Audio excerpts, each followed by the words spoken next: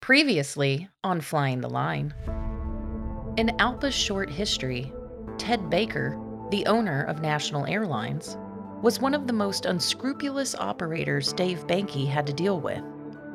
The pilots of National Airlines attempted to hold their management accountable for poor working conditions, but to no avail. Compounded with the firing of one of their flying partners, the pilot group voted to authorize a strike.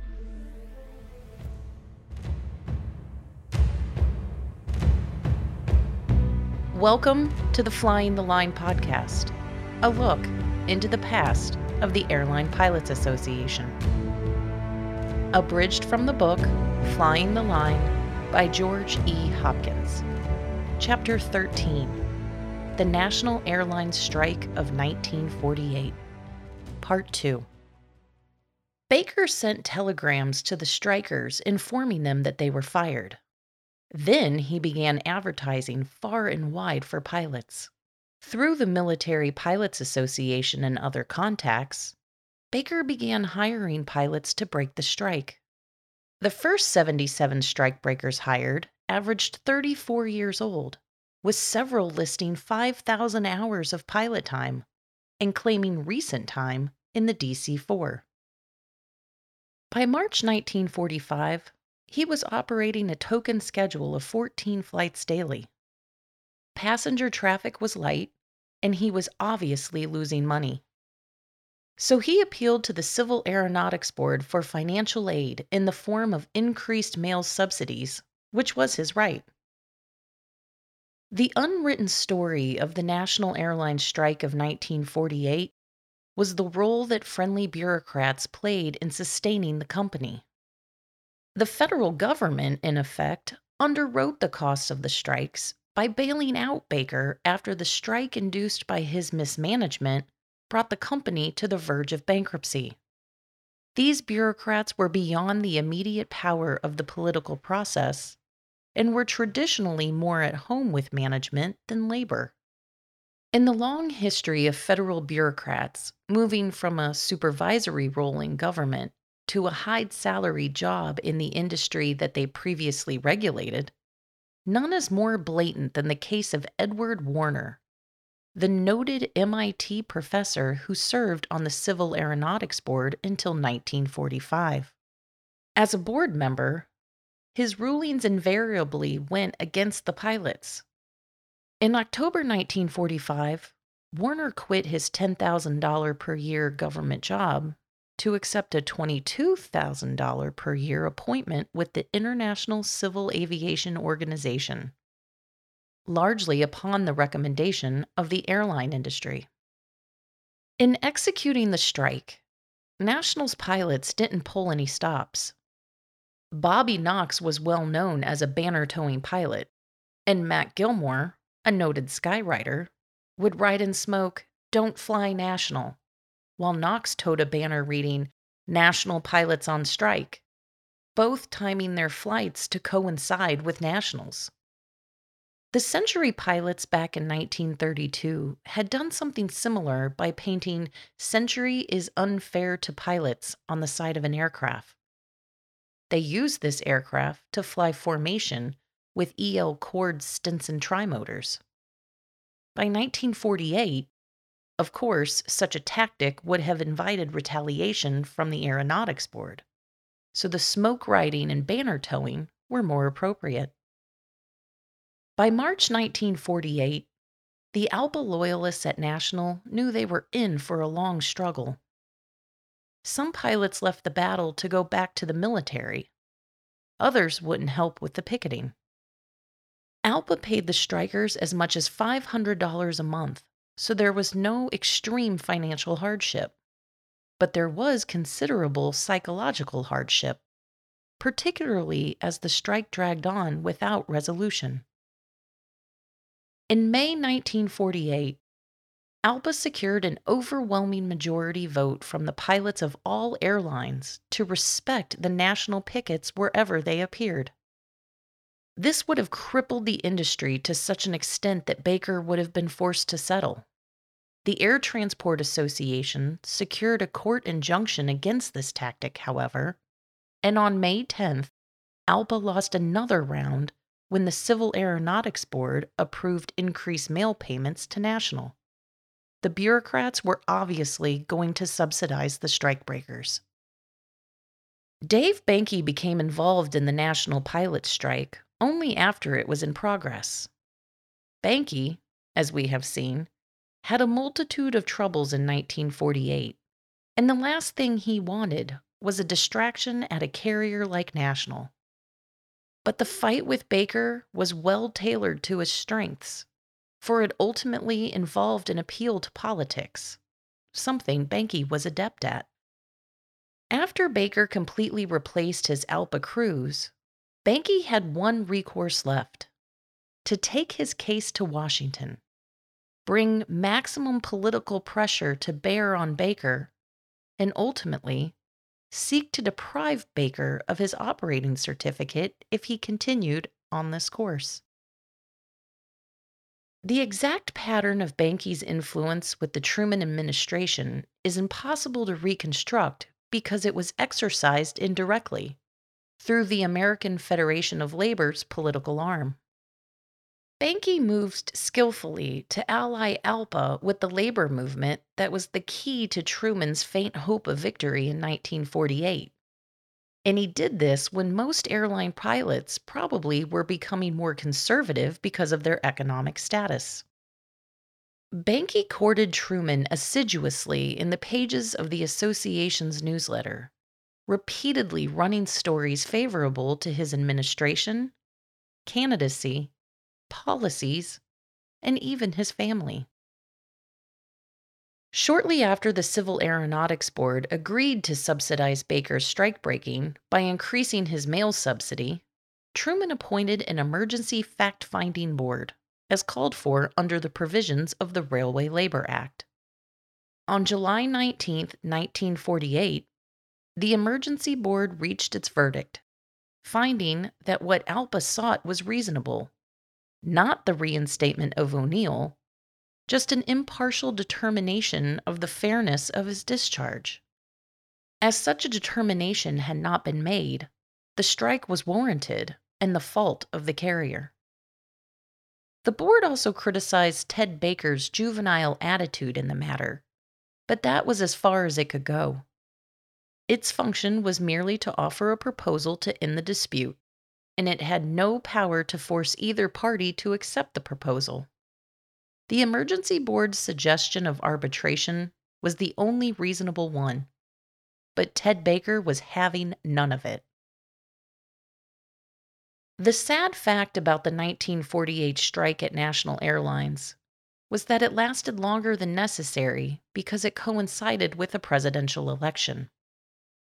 If Governor Thomas Dewey were to win, Baker would win. It was that simple. Dave Benke was a longtime Democratic loyalist, but he was open-minded enough to support Republicans who had voted right on ALPA's issues.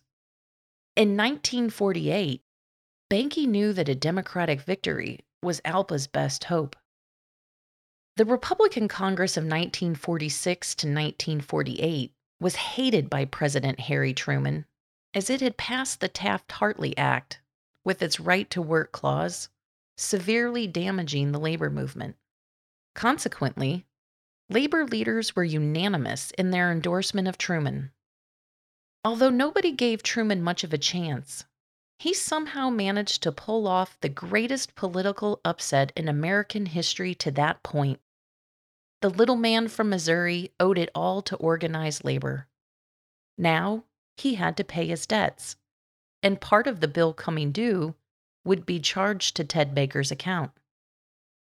The consensus among veteran ALPA members who participated in the 1948 strike is that had the Republicans won, the pilots would never have gotten back their jobs. The immediate object of Baker's concern after Dewey unexpectedly lost to Truman was the Civil Aeronautics Board's dismemberment hearing, which would have revoked National's operating certificate and awarded its routes to Pan American, Delta, and Eastern. Benke had no interest in destroying the airline, however, for that would have made the ALPA loyalists' job loss permanent. But he made certain that ALPA pressed its political advantage fully so that Baker would realize that he either must abandon the luckless scabs to fate or lose his airline.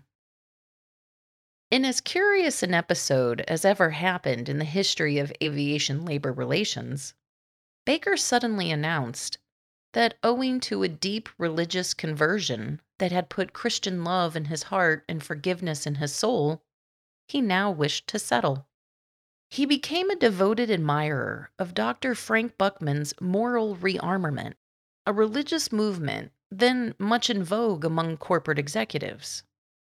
Immediately after the presidential election, when Baker realized that he had backed the wrong horse, he departed for Buchman's moral rearmament headquarters on Mackinac Island, Michigan. On November 24, 1948, an agreement signed in Washington between National Airlines and ALPA ended the strike. The principal points of settlement included binding arbitration in the case of Mastin O'Neill and the rehiring of all National Airlines strikers ahead of the strikebreakers, who would drop to the bottom of the seniority list. Baker had promised the scabs permanent employment. They now faced furlough. For the majority of the 168 scabs on Baker's payroll, the furlough was the only thing about Baker's promise that was permanent. Just 17 managed to survive at the airline after being recalled. For Mastin O'Neill, the outcome proved to be but one more disappointment in a long series of disappointments. The arbitrator assigned to his case decided against him down the line. Another part of the settlement required each side to drop all pending litigation. Baker had sued Benki for slander, seeking $5 million in damages after Benki had said that National's planes were unsafe.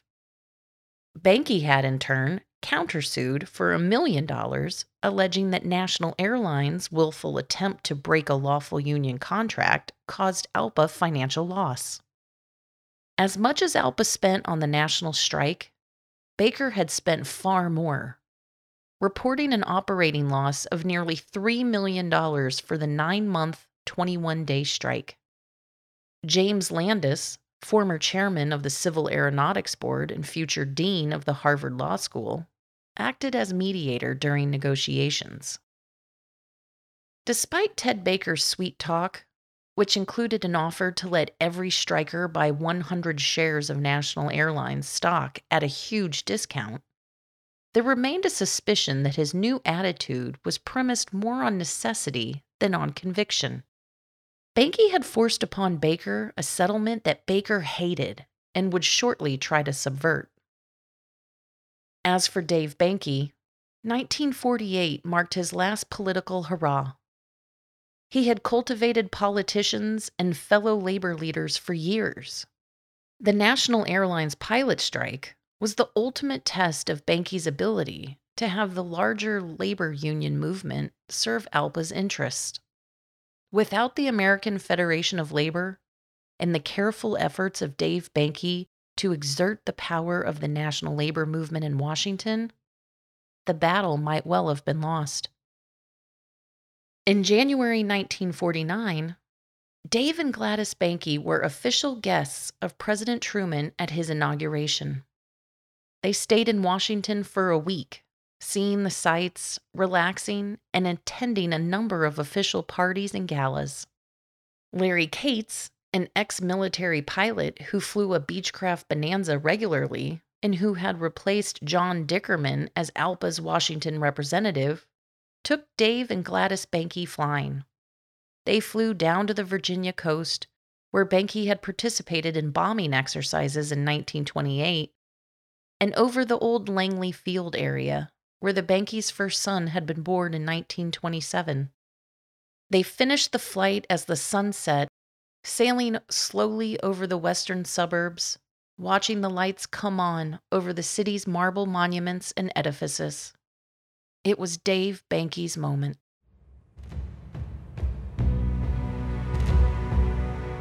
Next time on Flying the Line, we hear about the fallout from the National Airlines strike that came in the form of what was called the War of the Blues and Grays. This rivalry was so heated at times that retired pilots of the era recalled being amazed that no one got killed. Thank you for listening. This has been part 2 of Chapter 13 of Flying the Line by George E. Hopkins. Copyright 1982. We hope you have enjoyed this podcast. To listen and subscribe to more in this series, please check us out online at alpa.org or on Apple Podcast, Stitcher, or other podcast platforms. Until next time, this is the Flying the Line podcast, a look into the past of the Airline Pilots Association. Production copyright ALPA 2020.